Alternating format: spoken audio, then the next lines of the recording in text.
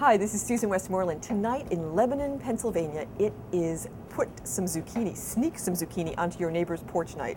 It's August and the zucchini and summer squash are growing huge sizes. So we have a recipe tonight that's going to help you with that. It's a really delicious scallops scampi style that has a saute of really colorful summer squash. You can see we have yellow and the classic dark green here. There's also a lighter green that's really pretty too.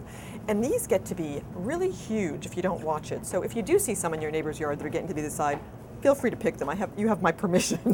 They really don't taste that good once they get beyond this size. They really hold a lot of water, so you want a little bit of high heat to cook out the moisture. But we're going to season ours with just a little bit of lemon and pepper and flash the scallops in the pan, take them out, saute the zucchini, get all the water out, a little bit of lemon peel and juice, and you're done. Delicious dinner served with couscous that just steep in some hot water while you're doing all this. In about 10 minutes, you're done. It's delicious. Have a great night. This is Susan Westmoreland helping you take back dinner time.